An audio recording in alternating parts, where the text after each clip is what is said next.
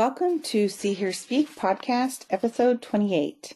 In this episode, I have a candid post-COVID conversation with Sarah Hart about nature versus nurture, open science, and scientific Twitter.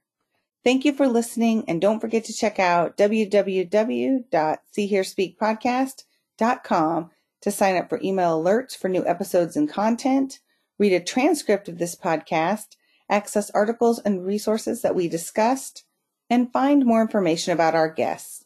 And please don't forget, if you enjoy this podcast, subscribe and leave a positive rating in Apple Podcasts or wherever you are listening. Welcome to episode 28 of See Hear Speak podcast. I'm Tiffany Hogan, your host, and I have today guest Sarah Hart. And I will have us start by having you introduce yourself, Sarah. Sure. Yeah, thanks, Tiffany. So my name is Sarah Hart. Yes, I'm an associate professor at Florida State University. I'm in the Department of Psychology there, specifically developmental psychology, and also a faculty affiliate of the Florida Center for Reading Research.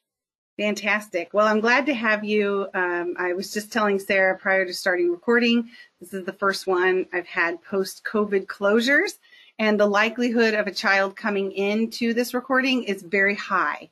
Probably for both of us. Yeah. Because we're both working at home now, and I have no childcare. I don't know. Do you have childcare, Sarah, at all? No, not right now. No. Yeah. I've talked to some colleagues who do have some kind of intermittent childcare. So I just always like to know, like, what is your situation? But now my situation is I have 3 kids, 3, 5, and 14 that are home with me. And I also have my husband who is also working full time. So it's fun times. There is no rest. It's just relentless. But the podcast is something that I really wanted to do. At first, I said I was going to just not do it during COVID closures, but I really missed it. And we had this scheduled anyway a long time ago. So I was glad that you could be the first one post-COVID. And, you know, we'll see how that goes. Yeah. It feels very special. Right? You should. Very special. And because the last one wasn't recorded, February, and in COVID time, that's 10 years ago. So now we're back and just glad to be back to it after this 10-year break post-COVID.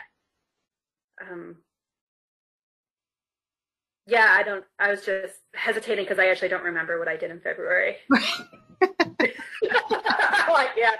I assume I was working somewhere. It's a lifetime ago. So, I mean, yeah. I know I remember early on, I saw one of those things going around social media that said something like, this week's been a hell of a year. Yeah, I thought that pretty much summed it up. So, yeah. But, it's interesting. I was, in preparation, just looking at all your work. And of course, you are so prolific and we've known each other for a long time. We have some fun stories we probably won't share on the podcast from staying together in Germany long time ago, a decade ago. It was a decade. Was that the first time I was in Germany? Yeah. Wow. Yeah. Decade. That was a long time ago. That's crazy. But anyway, I was looking at your genetic work, which I most know you for, but you've done so much other work too. But I was particularly interested in the concepts you've been writing about. I love this title of this paper. Let me pull it up. Nurture Might Be Nature, Cautionary Tales and Proposed Solutions. I thought that was really cool. And I thought I'd start by having you tell us a little bit about just overall the work you do on nature versus nurture and what is your proposal about trying to really separate those two out? Yeah. So in general, I kind of one of the areas of my work, like you said, is kind of using twin studies or behavioral genetic methodology to kind of disentangle, the nature and nurture, so the genetic and environmental influences, the best that we can. And so I focus mostly on kind of understanding reading and math development and how do genes and how do children, the context around children, how do they influence that kind of reading and math development?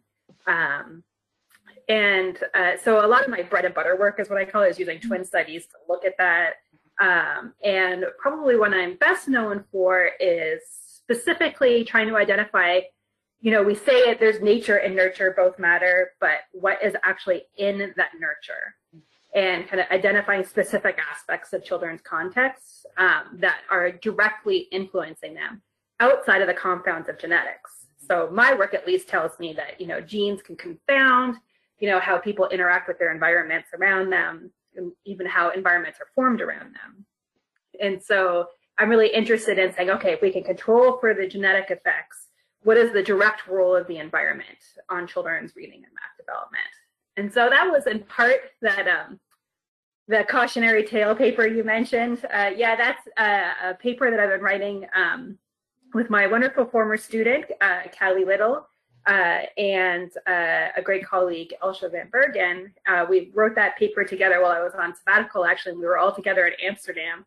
And thinking through trying to tell mostly developmental psychology, but education as well, kind of remind our colleagues that are outside of behavioral genetics that children's contexts on their own are not free of genetic influences, that people tend to surround themselves in environments that are correlated with their genes, or environments kind of happen to some individuals based on their genetic predisposition.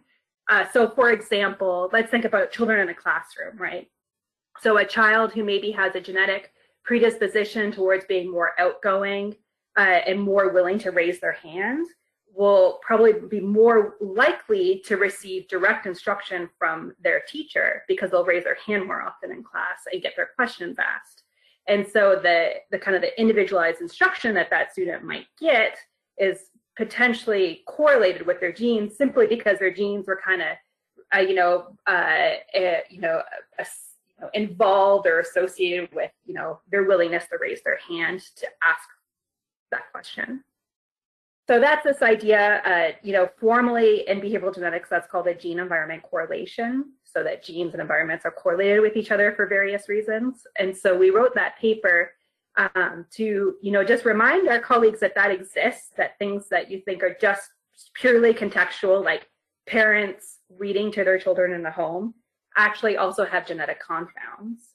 But we thought what the novelty of our paper was, this has been said before, but the novelty of our paper is we talk through different designs that can be used to start to disentangle those influences. So all the way from, get genetic information from your participants down to statistical controls, which you might use in your models to kind of help you disentangle what's a direct environmental impact, like, parenting or, teacher effects from kind of the genetic confounds. So it's one of the methods to measure the parent's ability. Is that right? Yeah. So we're calling that the familial control method. It's definitely not ideal. And we're actually working through, we got a revise and resubmit for that paper right now. And we're working through some reviewer suggestions of how we can really make it clear when that works and when it doesn't work. But the basic idea of it is if in studies that are interested in, what parental aspects are influencing their children, right? We know that parents, supply they transmit genes to their children and they transmit the environmental influences to their children. But if you're interested in, say, like, what parents are doing in the home that's related to math, home math environment, and so you measure, what parents are doing in the home. It's frequently like, how often do you bake with your child? Do you, practice math, counting with them?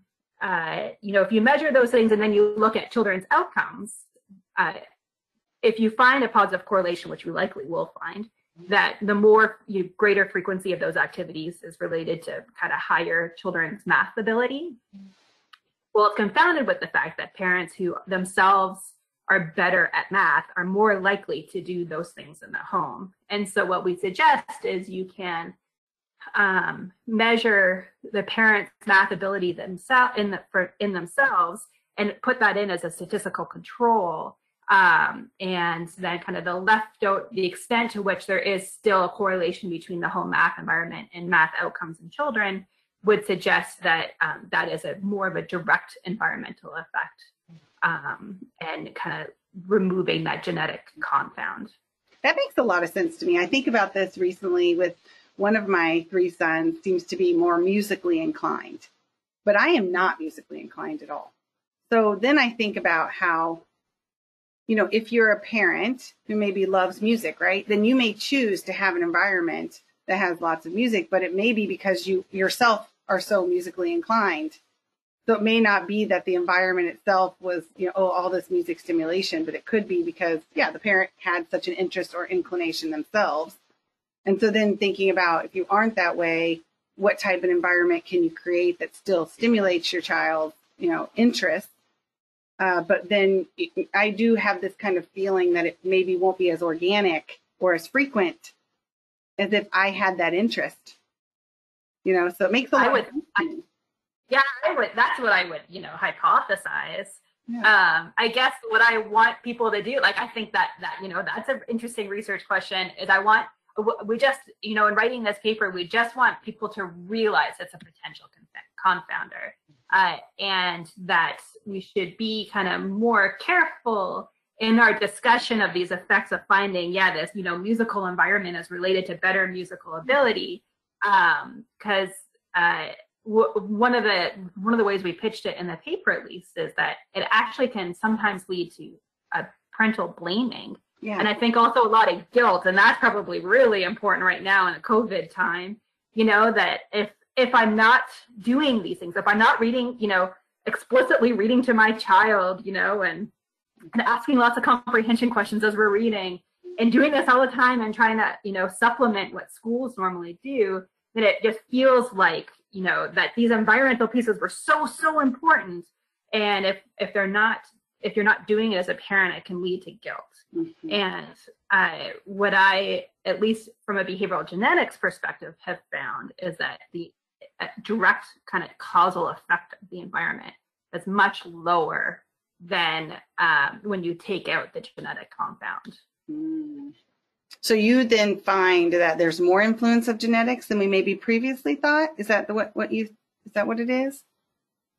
No, I think for a while we've known kind of how much in general genes matter for any given kind of outcome. Mm-hmm. The rough estimate of around 50% or 60% for in the area that you and I work in, mm-hmm. kind of reading and a general achievement and language. That's usually where the estimates are of kind of overall genetic influences to individual differences in those areas. Mm-hmm.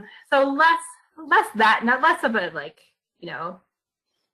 genes matter more than we originally thought, because I don't think that's necessarily the case, but more just when we're trying to really kind of delve into how the environment is impacting children.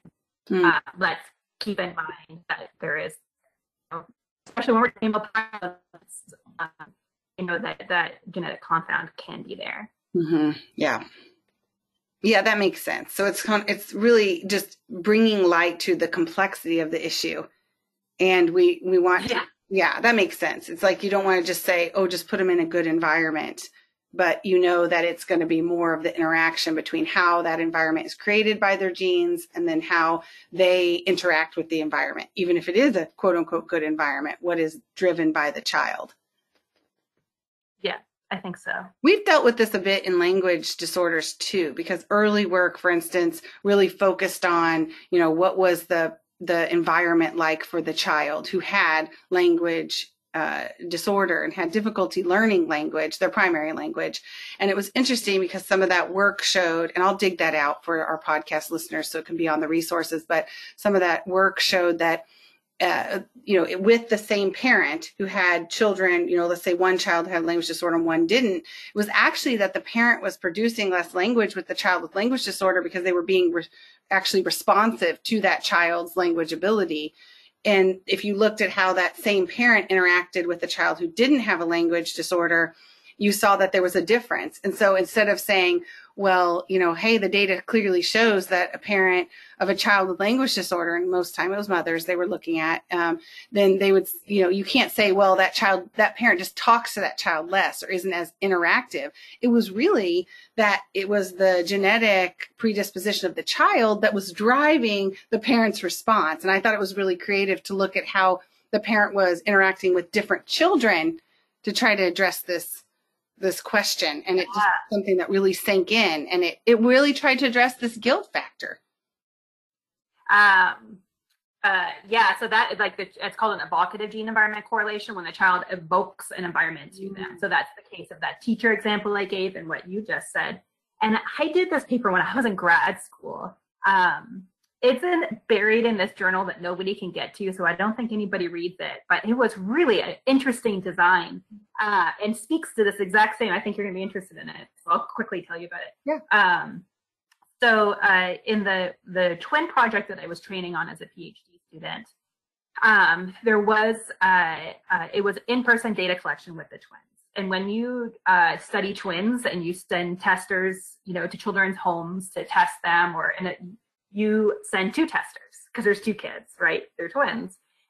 And so in that study, they had done some an activity that was trying to evoke language. I don't remember what the language measure was meant. Like, there was a language specialist who worked on the project she was interested in looking at language outcomes in the twins. But what she realized, I just did some analyses, was that you had two genetically unrelated testers who were testing twins, right? And about half the twins were identical twins, so were genetically identical, and the other half were, like regular siblings, about 50% genetically related to each other. And so what she did was it was all tape recorded. And so she measured the speech production of the testers while interacting with the twins, and looked to see if testers' speech, the two unrelated testers, if it was more highly correlated when they were speaking with identical twins. Oh. And we did find that. That's so when testers are, testers' own speech patterns. So she was looking at typical SALT coding outcomes, right? So like total number of words and mean length of utterance and those types of things was more highly correlated between testers who were working with identical twins than for testers who were working with fraternal twins. And it's suggesting the same thing, that the twins were evoking the language environment they were receiving back from the testers. So I saw that with the testers, but I hadn't seen that work with with parents that you described. So it's very interesting. It is really interesting. I think it speaks to something that I hear all the time from parents, and especially parents that I speak to who have children with disabilities such as dyslexia or language disorder, is that their first thing is, oh no, I should have spoken to them more. I should have read to them more. It's the very first thing. And then there's a myriad of other things that come out, like, well, I was working this extra job, or, oh, his sister has some problems and I had to spend more time with it. It was just a very strong kind of guilt feeling that constantly comes through. So I do talk about that study quite a bit with parents, because I think it's important for them to understand that. I think parents, most parents, the majority of parents, are very responsive to their child. So they're actually just responding at what that child needs. So it's not that they're really, doing something to cause this. And that's been shown so clearly with language disorder. I think that's really important. And I think the work you're doing just has such a strong influence and practicality for what we're thinking about now in schools, especially in terms of screening, and in thinking about how the environment, interplays with response to intervention. And I was wondering, I know you didn't do this study, but it's one I hear thrown around quite a bit about showing that as the literacy environment becomes more, I want to say just consistent, I guess, or the same, similar, that then you see the genetic manifestation come out more obviously. So what do you think about that finding, and how does that relate to some of the things we're trying to do in schools with, getting accurate screening results? That last question, that last bit of that question is hard to answer. It is. So, yeah, I mean, you purposely answer a slightly different question, like a good politician. Good, you should do that, because I'm asking you to solve world peace right now. So, Yeah.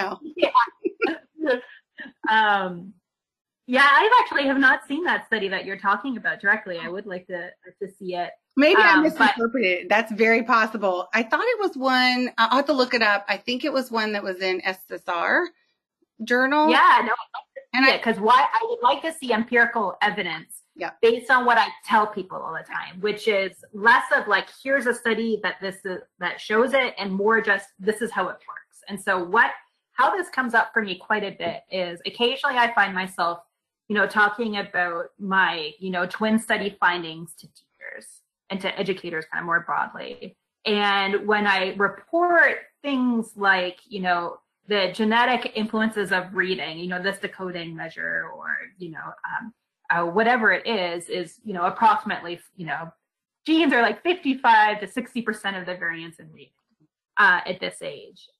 What a common response is, if it's all genetic, then what am I doing? And that is a misinterpretation of at least what the modeling in behavioral genetics can tell us. And instead, that's a genetic deterministic idea. And that is definitely not what happens, right?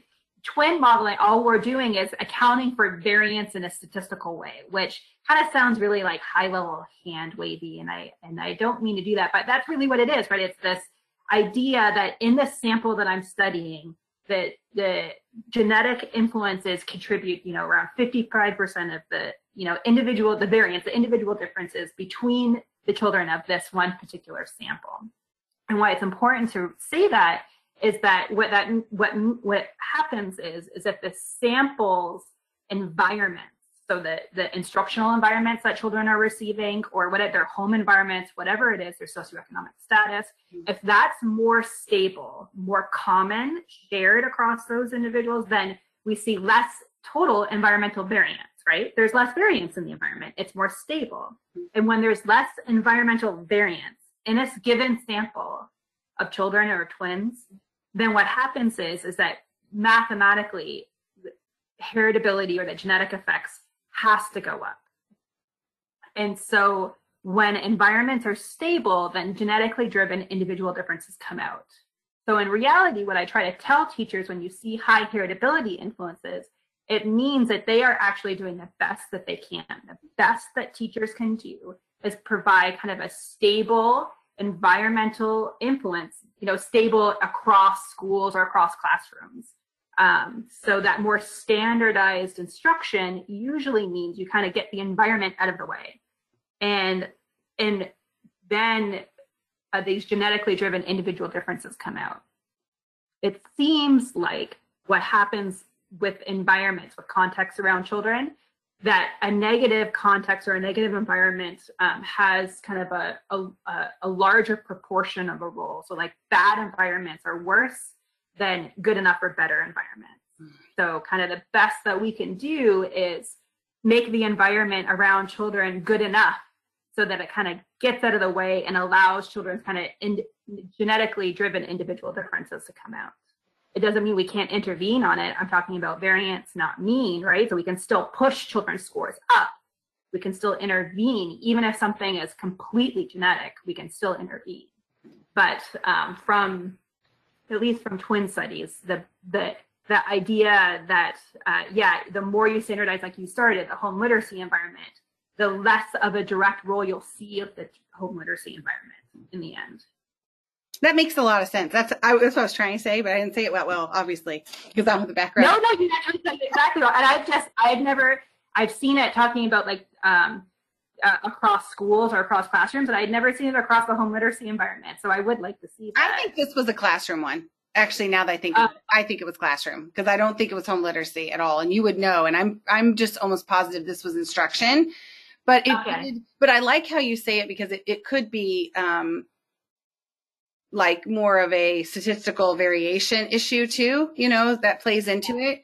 But I also really like this idea of how you just explained the genetic predetermination, because I do think people feel pretty frustrated by that at times. Is it true? Is it one way to say it, just correct me if I'm wrong, is that you have a range of ability that you can accomplish that may be predetermined genetically, and having a good environment will put you at the upper bound of that range? Is that ever something that you would say? I think so. Yeah, it's that's really kind of a theoretical concept. I don't love to be corrected by one of your listeners if somebody knows a study that actually has data on this. that theoretical idea is where I fall as well. That's my belief, and that's how I think about it. Yeah. I think that even a behavioral geneticist, it's not entirely the case that everybody agrees with that theoretical idea. But that's how I think about it as well. Yeah, it kind of gives you this set range, and your environment can kind of push you around within that range. Yeah, that makes sense. I think that makes a lot of sense. And tying it to children who have reading difficulties, it may be that they have a genetic predisposition to have some difficulties, but maybe that difficulty would manifest more, and meaning more severe. Actually, I won't say manifest more. That's kind of a different concept, but it would be more of a severe reading disability if they didn't have good instruction, versus maybe it would be more towards the upper end, even though maybe it'll still be a struggle for them. Maybe it would be put them in a position where it would be less severe if they had good instruction. Yeah, potentially. Yeah. That I would really like to start really trying to test those ideas. And I think potentially with some like technological advancements in molecular genetics, where we actually can measure children's genetic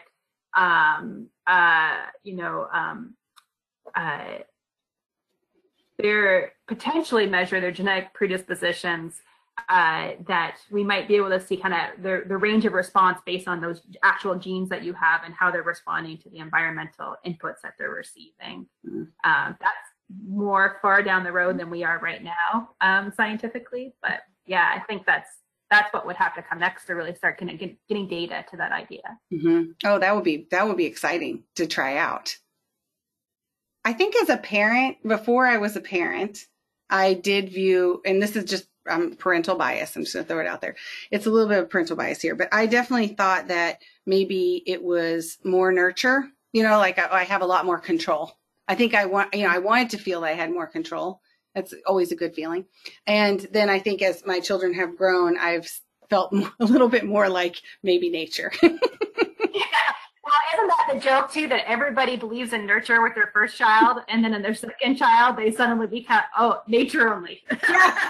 Yeah. Like, I did the exact same parenting with this child, and look what's happened. That's basically it. I mean, it's like, and the third one, I'm not even trying. We're like, just whatever. Yeah. You're going to be who you're going to be. I always joke that being a behavioral geneticist has made me a pretty relaxed parent. Yeah. Because I'm like, I try to provide a good enough environment, and that's the level that I reach for most of the time. Was it good enough? It takes some of the guilt. It's still hard though. It seeps in a little bit for sure. But it takes some of those, I think, day-to-day stressors off. For me, at least personally.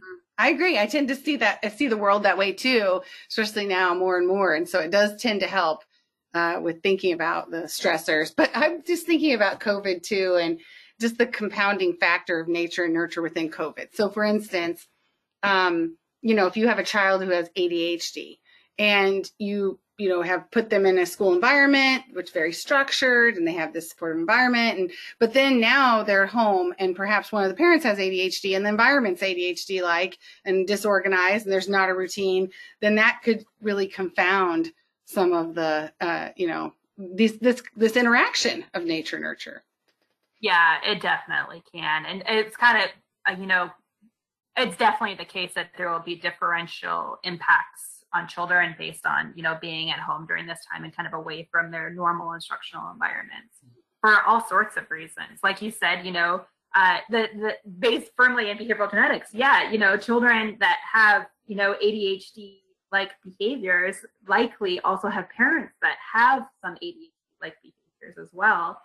Maybe not diagnosable, but, kind of further towards that end towards ADHD. And so, then the environments might not be as structured at home. And that's just one example, but it can be kind of compounded across lots of different exampents. So, it's definitely the case that there will be kind of differential susceptibility kind of to the negative impacts that are occurring right now. I guess the one positive could be that if parents think about what benefits them, then they could also think about that maybe benefiting their child. So for instance, like maybe, you know, music relaxes you, or getting outside in nature, or, you know, maybe that could be something that would help your child too, if you're similar in some ways, right? You know, that's that's a positive I hadn't thought of before, but yeah, I like that. I'm trying to look for the silver linings. It's really Isn't that what we should do in a pandemic? I don't know. It's really tricky, very tricky.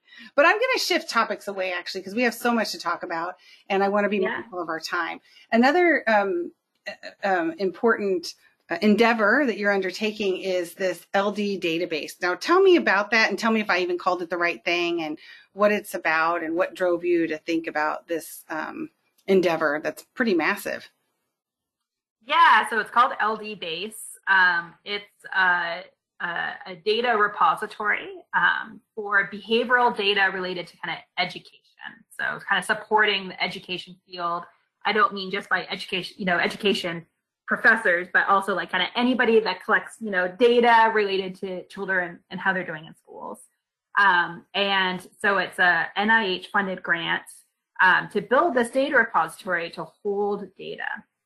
So what was happening is that I was, you know, have the privilege of being surrounded by people that I work with, colleagues, kind of, you know, at my institution and other institutions that are successful and successfully getting, you know, grants and collecting lots of data, you know, IES grants and NIH grants and NSF grants, and collecting all these data. And then the data, for the most part, would just kind of stay on people's computers. And I knew that the NIH, kind of all the federal agencies, were really interested in kind of releasing these data from people's computers, right? To that the data kind of belong to the public and can do much more when more people kind of, you know, analyze data and are allowed to kind of think creatively about data, more innovative science comes out. And so what we decided to do, so my co-PI is Chris Schatzsnyder here at FSU, and what we decided to do was build this data repository that would hold, that would be available to our community. So it's specific, we're specifically making it for our community. There are other data repositories out there that are more generalist, but ours is for kind of the educational community, and, you know, I'll have the look and feel that, you know, it will be specifically adapted to, you know, our type of data. And we're, you know, encouraging our community to consider storing their data in our data repository, but also storing it as openly as possible, so that others can use data and reuse data to lead to kind of, I think, more scientific breakthroughs that way. I don't know about you, but when I typically always found that when I work with people outside of my own field, is where like a lot more creativity comes from. And so that's kind of the thinking behind data too. When you have people kind of outside of your immediate research team approaching your data and thinking about new research questions that can be asked with your data, then maybe more creative research questions can come out of it. It also, I think, democratizes access to data. So for people who, you know, haven't been able to get, you know, an IES, you know, funded grants worth of data, they'll have access to data that's high quality, and can do innovative science, you know, wherever they are. And, you know, that would be, you know, graduate students potentially working at universities without resources like some universities have, or junior faculty members someplace that just haven't gotten a grant yet, but need pilot data or need data to publish a paper for their tenure. So those are some of the things that we're hoping to do with LD Base.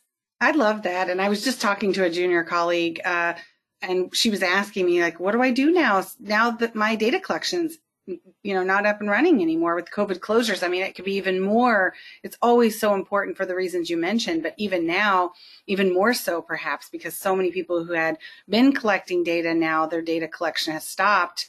Not just for the listeners, not just because, you know, children have stopped, that, you know, their parents necessarily have stopped data collection, but the universities that approve data collection have shut down data collection in person for the safety of the investigators and in particular the participants. So now you have to either go online, it's hard to access patients. So we're looking for ways to publish data that's already out there, and this would be a great thing. Where are you in the process now? Like how far along? Yeah, we're about 1.5 years into the kind of the technical creation of the data repository. We have database, coders and creators working on it. And also at the same time, we've been working with our community and people with data that are working with us to get their data completely de-identified so it can be publicly released. And frankly, even probably that's definitely important. I don't mean to say that that's not important. That is very important, but also very important, but often more overlooked than de-identifying data is good data documentation. So good data manuals, good metadata. We're working with people to get that together so that their data is usable to somebody else. Mm-hmm. And so we have a technical team who's working on building the repository and the website that goes with it. And then also a team that's working with investigators to get their data off their computers, to clean it up, to get good documentation going and get it ready for the community to use. Mm-hmm. So we're 1.5 years into it, and it's set to be released about this time next year, a little bit earlier than this. So it will be kind of fully available for members of the community to upload their own data and then also to use the data that's there. That's just so fantastic. And I have to say, it might be surprising to some of the clinician and educators that are listening to the podcast that this wouldn't already be standard practice. It's kind of shocking if you think about it. I mean, you get money from the government, so taxpayer dollars, to create this, to collect data and to answer these research questions. And then what tends to happen, and I've done this many times, I am sad to report, is you work on a grant and you need to keep your lab funded. So then the next grant comes and you're not quite done with the last grant. You're trying to finish some of the major analyses, but you then tend to move on to the next grant. And then the other grant is not as tended to.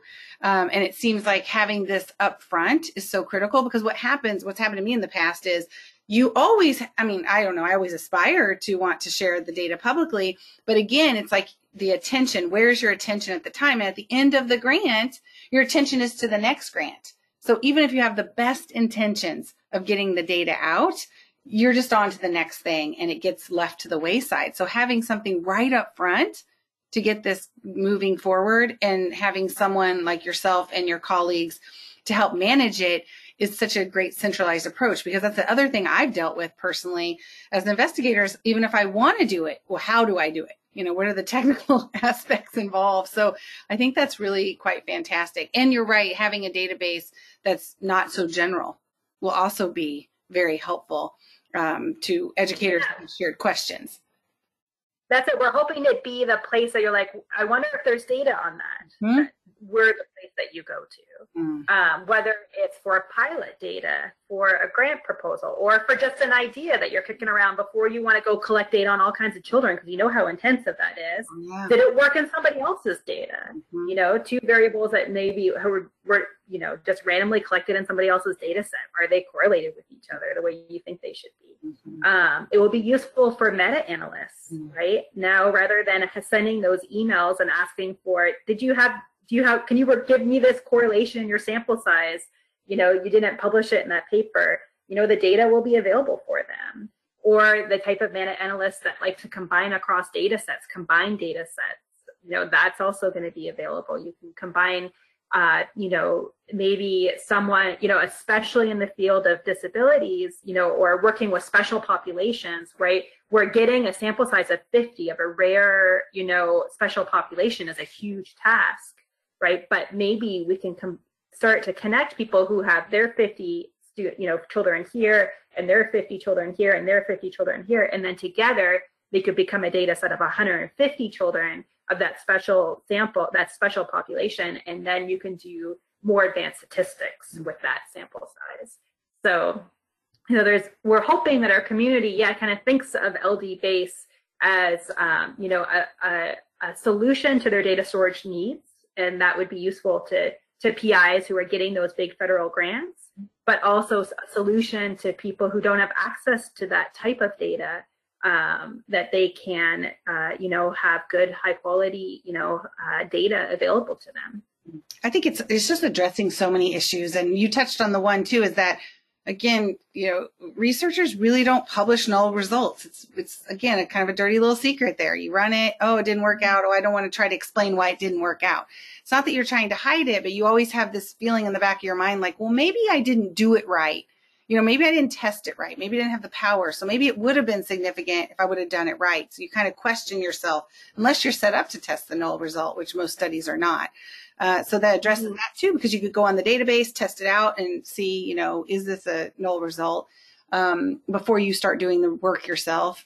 And then I think the reproducibility factor is huge, right? You can just go on there and reproduce it and add to it, major issues, in our field. So I think that's fantastic. If someone listening to the podcast wants to use LD-based, how do they do it? And I know you said the timeline, but what would they do if they're interested now?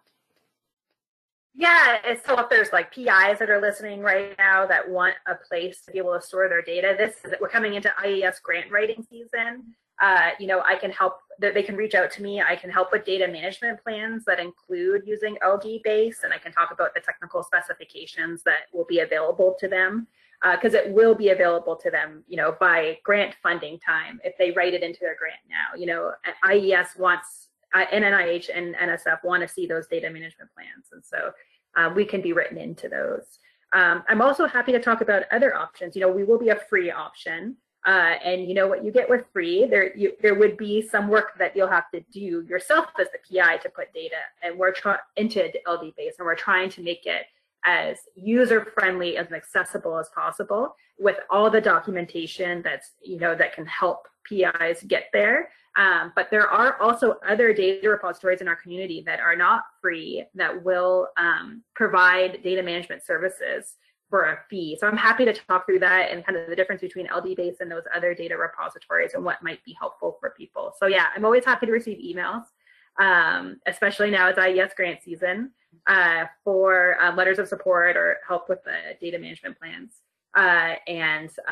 If people are listening to this and months later, that's the offer still stands. And about this time next year, that information, ldbase.org, will be fully running and online. You can go to it now, but it's just a static page saying we're coming soon. All that documentation, like sample data management plans that use LD-base, even things like recommended informed consent language for data sharing. We're building these resources for our community to use, all towards kind of having more open practices related to data sharing. Oh, I think that's great. I cannot wait. And I think it's just addressing so many issues, and it'll make a big difference in science. Again, I'm going to shift topic a bit and talk about some of the work that you've done to communicate science to a broader public, the broader public, and supporting scientists as well, and your use of social media. And you are definitely the Twitter queen. And I would say that when I first got on Twitter, I was really inspired by the way that you communicated with the public, really. I mean, Twitter is a public thing. So when you're putting it out there, it's the public, and you make those connections.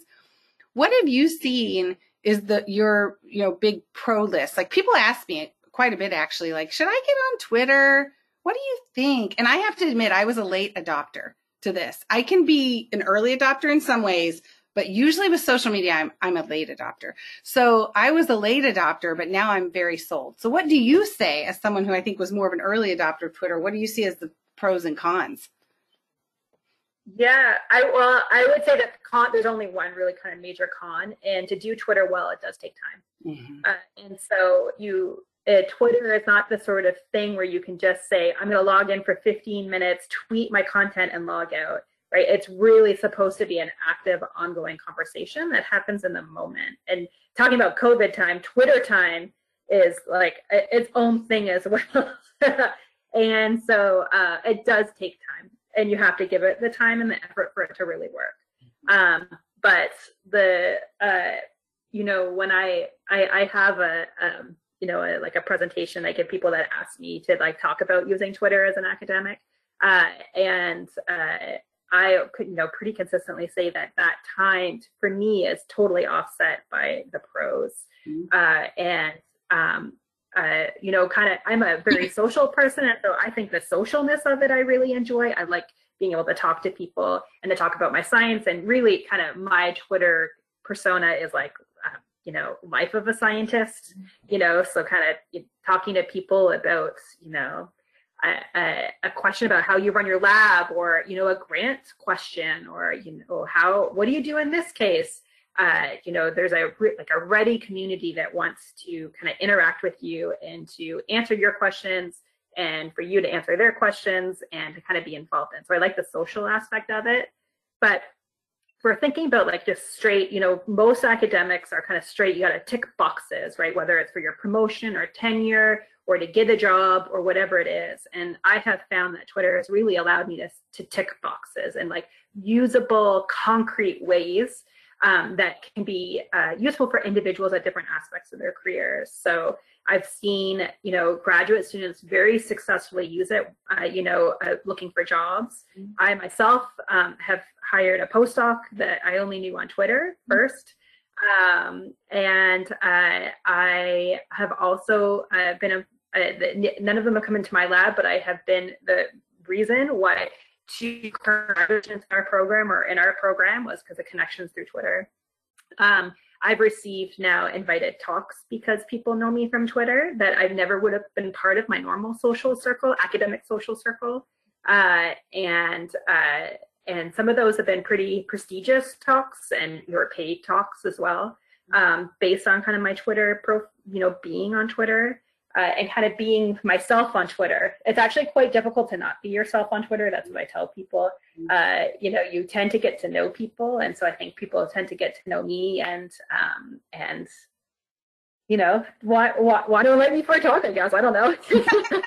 Love it. Fantastic. I mean, you have a talk that you give about academic Twitter.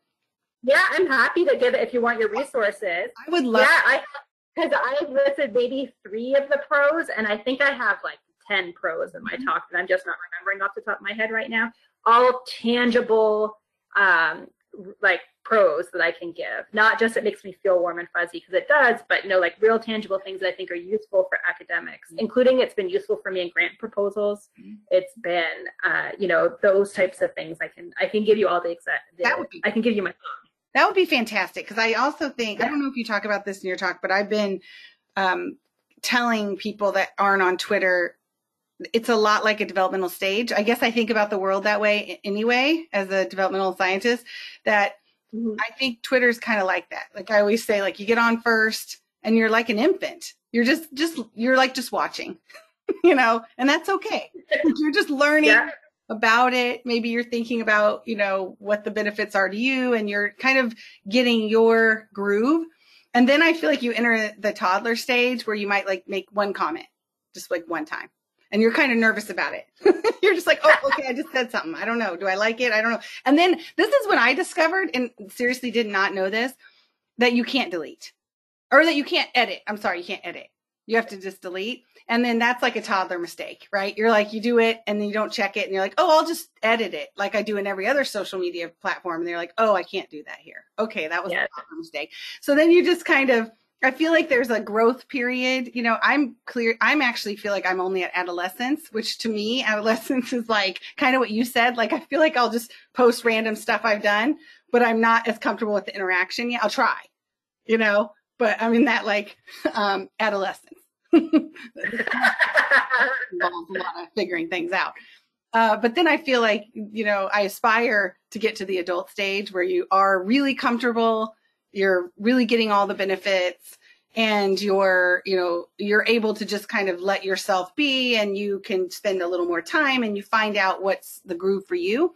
But the reason I tell this to people is because I worry, and I've seen this happen so many times. People get on Twitter and they automatically get overwhelmed, and then they're just back out. They're like, I just can't, I cannot do that. But I think if you think of it as a developmental stage, maybe you're more likely to stay because you might be forgiving yourself. I don't know. I do like that way of thinking about it. I do think that's how it works. This is in the talk, so people can look at it and see I have like these recommendations of how to start it. I don't have the developmental stages idea. I like that.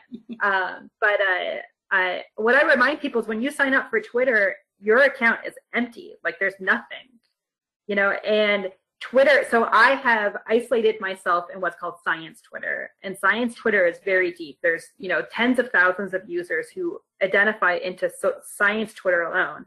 And then occasionally I hear about these other Twitters that exist. Like there's a knitting Twitter. There is a politics Twitter, and it's equally as deep, and I don't interact with them at all. So kind of why I bring that up is you can make Twitter be what you want it to be.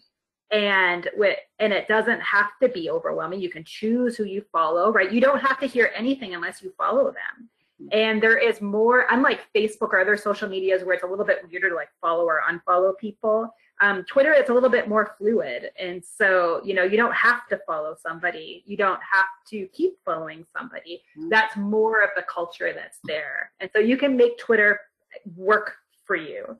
But you're right, it does take a little bit of work, and you got to make it through those stages. You got to get to adolescence at least, probably to start to feel like it's actually working for you. yeah, you can feel more comfortable. Like the first time I did a thread recently, I was like, oh my gosh, so freaked out by it. Also, I just think I've gone to conferences and I've used different ways of tweeting about the conference, and different ways, like thread within thread and all these different ways. And I thought, well, this kind of is like you're figuring it out, because I'm figuring out which way I like, or what was the easiest. I also joked that I needed a bracelet called Twitter Strong, because you really do have to be Twitter Strong too, because there was definitely a time last summer where I posted something. It was like a picture of a slide at a conference. It wasn't my slide, but actually in the end, that slide turned out to be a bit erroneous. But then I was the one that took the hit, and I was like, it wasn't my slide. But you can't really be like, well, it's not my fault. I mean, you kind of got to take some ownership of like, well, I did post it on my page. And so then you have to kind of like, do I take it down? Do I not? But I just remember being like, okay, I got to be Twitter Strong. It's okay. It's okay. It's going to pass, Or you just also have to be Twitter Strong, because sometimes you say things and you do mean to say them a certain way and people don't like it, and you're just like, well, you can't please everyone, obviously. Yeah, why I love Twitter is that's it. I get to listen to voices I don't normally listen to, and they don't tend to sound like me. Yes. And it's been just such a wonderful growth moment for me to get to listen to these voices and not have to demand their time to teach me, about their perspective, but instead get to really listen and think about it. And sometimes if they do follow me back, then like push me on something. But you're right. It is a much different kind of feeling than just talking with your friends or even your colleagues. If you're at a conference together and like your group that you tend to have wine with, they tend to kind of have a similar background and a similar way of thinking about things that you do. And in Twitter, it's much deeper community than that. Yeah, I agree. Yeah, I also went through the stage of only posting GIFs. That was a fun stage. No, little. That really can drive some people crazy, and I love to do it. I know. You almost need a Twitter mentor too. I have a fantastic postdoc, Rosanna Comacedu, and she helps me with Twitter. She probably doesn't want me to tell people, maybe, because she doesn't have to take ownership, but it's nice because you have the person you go to like, how do I do this? What do I do? Yeah, I won't name names, but I have a few people who text me regularly and ask me, I'm about to tweet this. Is this okay? Totally. Absolutely. Yes. It's probably good to have a friend that might tweet you or might contact you and say, put down the Twitter. Yeah.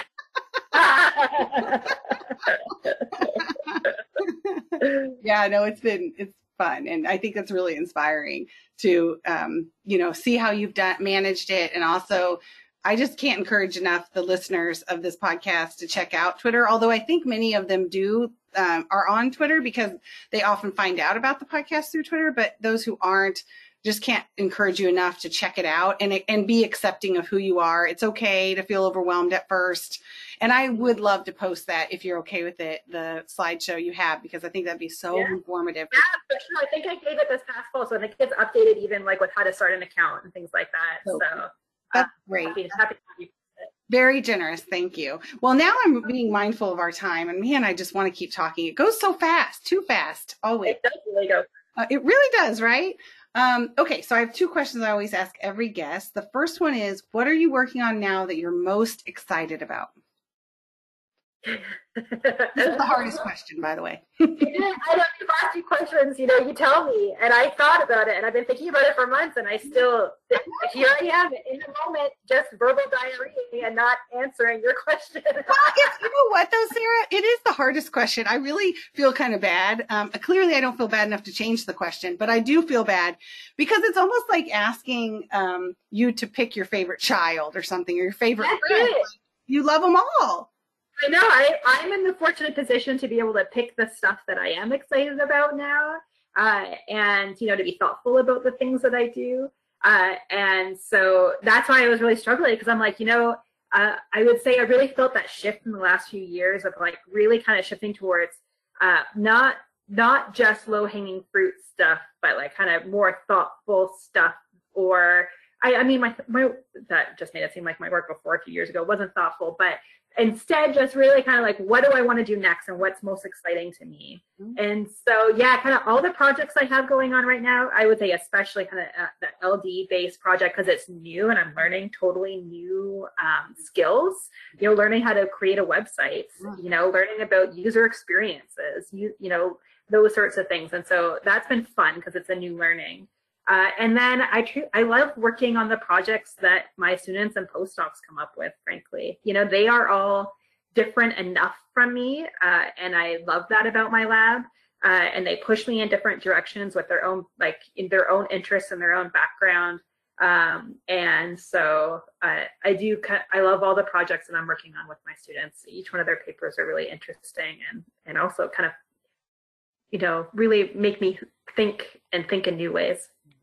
What a privilege we have to work with such bright and energetic and creative people in the field. I've often thought that. My mentor, Hugh Katz, would always say, I learned from my students. And I kind of thought he was just saying that at the time to make us feel good. But now I realize what he meant, because it's so true. You just learn so much from your students. It's such a symbiotic relationship, and it's amazing. Yeah, I mean, they're really your closest colleagues, right? They're the ones that you talk to the most. Yeah. And so they're thinking about an idea, and they're reading of literature that they're reading because they're probably reading more for classes and other things than you are. I'll speak for myself, at least, definitely than I am. Oh. And so they're really kind of pushing you and finding kind of new edges and boundaries of where science is and where interesting research questions are. So yeah, they keep me kind of on my toes. I love that. So probably the most exciting thing you're working on is the cool things you're working on with your students, and that's really awesome. I love that. It's great. Okay, another one. This one's also a tough question. I like to save the tough ones for the end. What is your favorite book from childhood or now? Yeah, I know you. I already texted you earlier and said I was finding this very stressful question. And so I am probably going to punt on it and say I don't, because I actually truly don't have a favorite book. I've never have. But I've spent most of my life reading pretty avidly. I would say grad school a little bit kind of sucked it out of me. But up till grad school, I read quite a bit. And so what my answer was going to be for you is I remember spending many, many years reading the entire Babysitters Club series and the entire Nancy Drew series, kind of one after another, whipping through them. And so that's what comes to mind when I think about, like warm reading moments. Mm-hmm. And because I'm a kind of a lover of all books, that's why it's really difficult for me to identify one book that I really, really love. So. I really relate to you, Sarah. One, obviously you said Nancy Drew, so right there we're connected. But the other thing is that for years on my lab website, that's where I did this, is I would have every person who worked in my lab put their favorite book on the website. But I never did it. I refused. And I was like, I'm the director. I don't have to do that. We have to do it, but you don't. And I was like, no, I can't pick. And I really only for this podcast had to finally take a stand and choose Nancy Drew. But I'm with you. It's so hard and it changes all the time. I mean, it's really, really tough. And yeah, right now I'm reading some amazing books that are on, kind of systemic racism and patriarchal, feminist books. And, that's right for me right now. But I wouldn't have even said that if 10 years ago that would have been one of my favorite books, so it totally changes in kind of your moment of your life. And so, yeah, I'll stick with some childhood. What are some that you're reading that you like? Because I'm also reading several of those kinds of books. So what are some of the ones you're reading now that you like? You're seeing how terrible my memory is of things. I'm like, I wish I was in my bedroom for my second book. Oh, I know. Well, I asked you that question, Sarah, and then I thought, can I even think about the names of the books I'm reading right now? Like the cover is blue, it has a goose. The cover is red. It's a middle finger. I think that one's called The 7 Necessary Sins of Women, or oh goodness. Well, I'll look it up for the podcast anyway, so you don't have to worry about it. I'm actually looking right now in my Audible list because I do a lot of listening to books as I walk or commute. And I love the one, So You Want to Talk About Race. I love that one. Okay. Yeah. And you said it's the 7, I should look that up. So it's the 7 Sins. 7 Sins? No.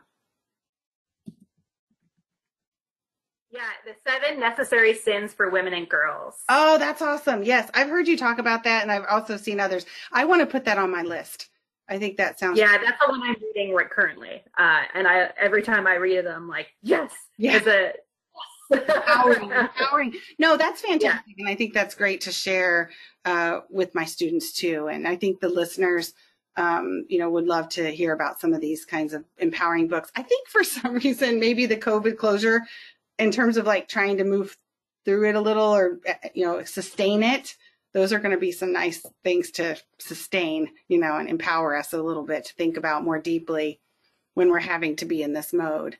Because I'm hoping, and this might be Pollyanna of me, that this is a moment where we start potentially thinking about social changes, right? Things are going to have to change from here. And so how can I be a voice of that change is something that I've been thinking of. And, whether that's, I mostly stick kind of with how change can happen in academia and supporting, women and, people of color in academia, but, also more broadly to my community and kind of other ways I can kind of be someone who can advocate for change is what I'm hoping to be able to do, and learning, trying to self-teach a little bit of how to get there. Well, you're doing it already. I mean, you're definitely doing it, but I feel your sentiment of like a reset button a little bit. I mean, it does create a moment of pause right now. I mean, I am happy to report I'm finally getting out of the bread eating stage and starting to get into a different stage, which is really nice.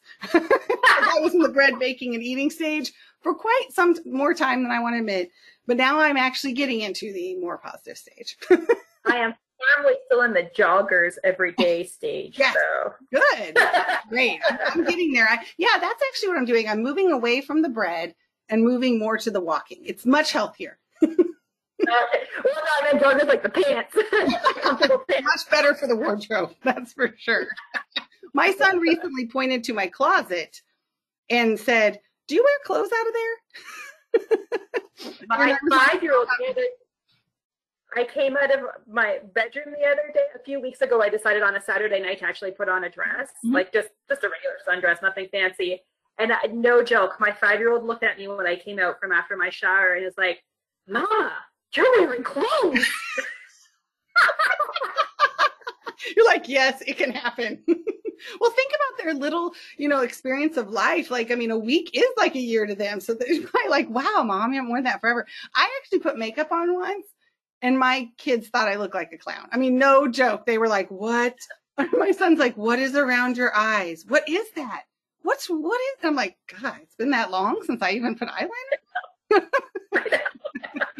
The whole new world. It really is.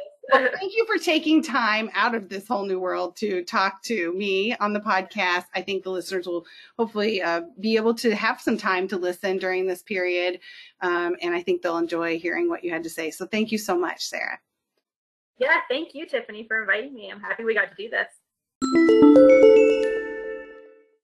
Check out www.seehearspeakpodcast.com for helpful resources associated with this podcast, including, for example, the podcast transcript, research articles, and speaker bios. You can also sign up for email alerts on the website or subscribe to the podcast on Apple Podcasts or any other listening platform so you can be the first to hear about new episodes. Thank you for listening and good luck to you, making the world a better place by helping one child at a time.